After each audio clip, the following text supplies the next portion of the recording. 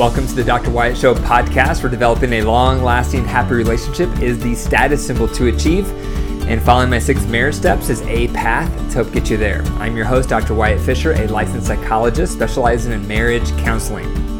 Remember, you can contact me on the Dr. Wyatt Show Monday through Thursday from 4 p.m. to 6 p.m. Mountain Standard Time with your marriage questions.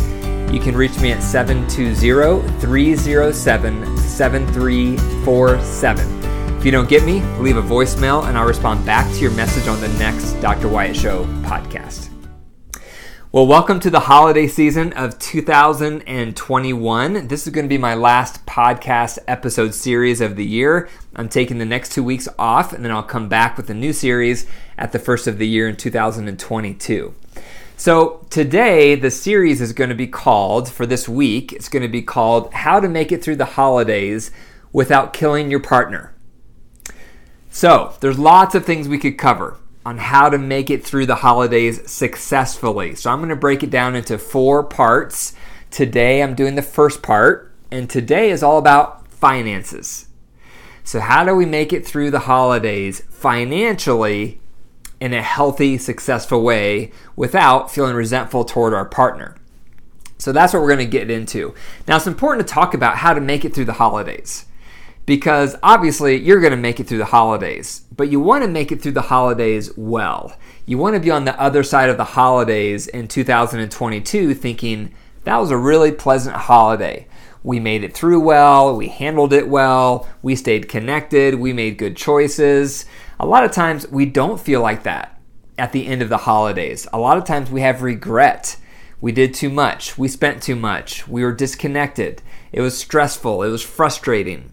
You don't want to feel like that when the holidays are over. So I hope that you listen to these podcast episode series. Hopefully they're going to provide you with some nuggets to consider to help you and your partner and your family make it through the holidays as peaceful as possible.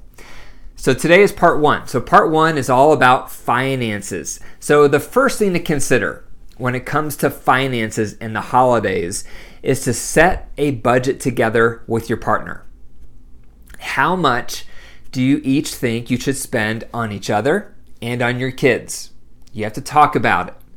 Don't just be spontaneous and just buy whatever you think they want whenever you're out. First, have a discussion with your partner on how much should we spend on each other and how much should we spend on our children.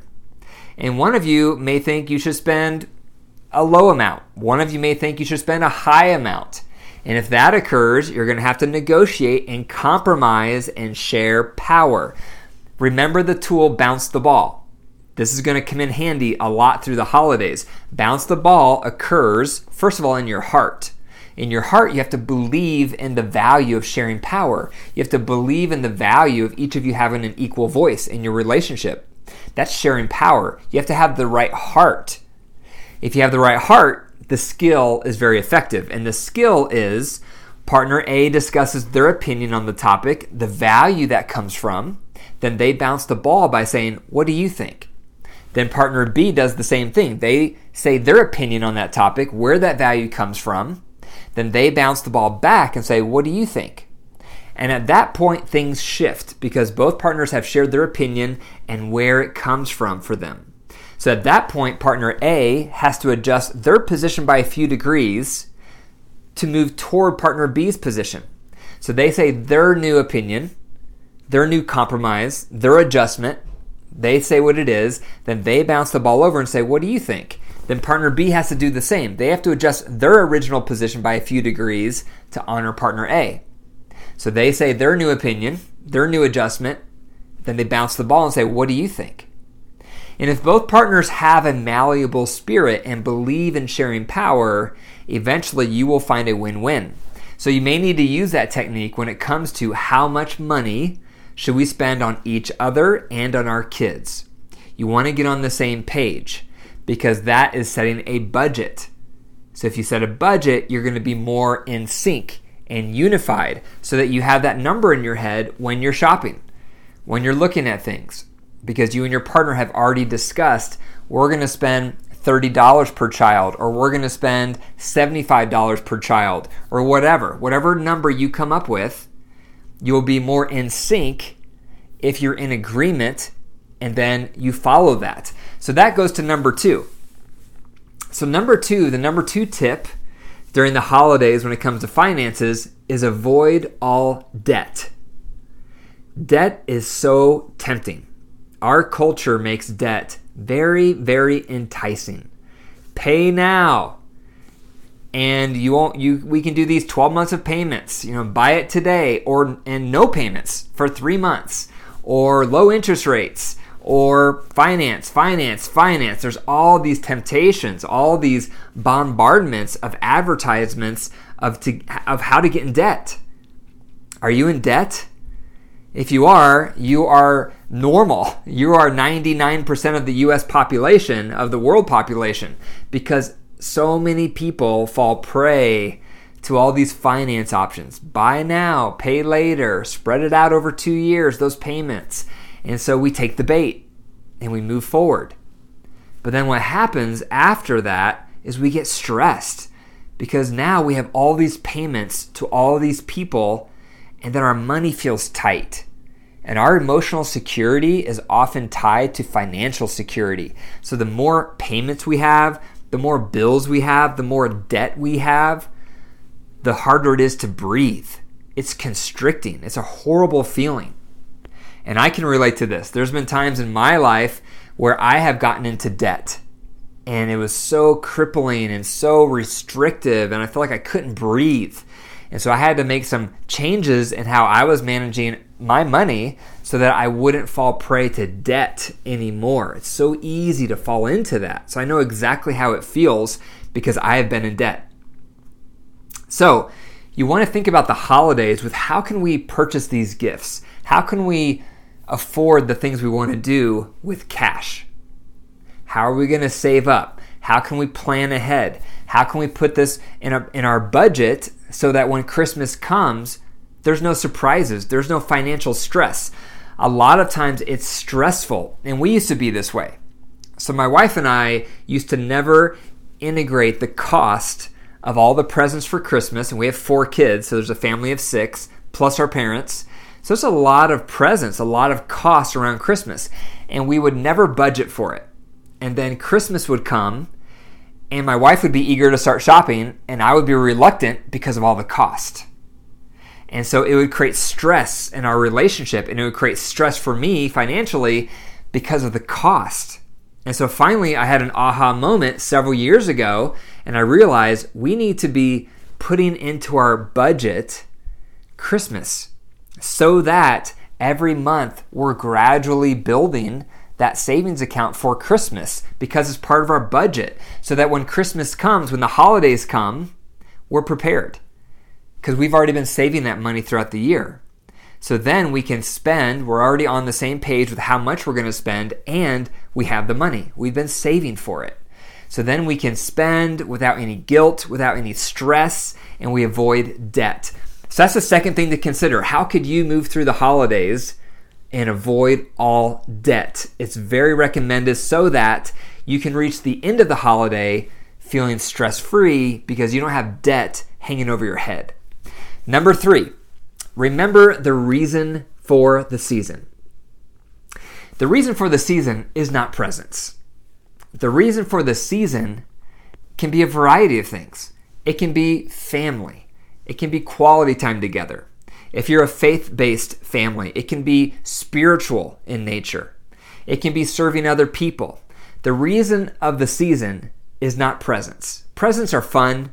Presents are nice. I love getting presents. I love giving presents. So presents are part and parcel to the holiday season. However, it's not the primary focus, or it should not become the primary focus, and often it is.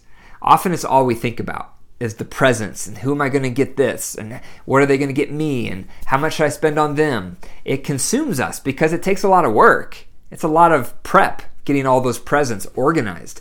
But just try to remember, it's not about all the presents. What is the reason for the season for you? What's your personal value system? What's most important to you around the holidays? What do you want to honor and cherish the most around the holidays? Most likely, it's not presents. It's something bigger. It's something grander.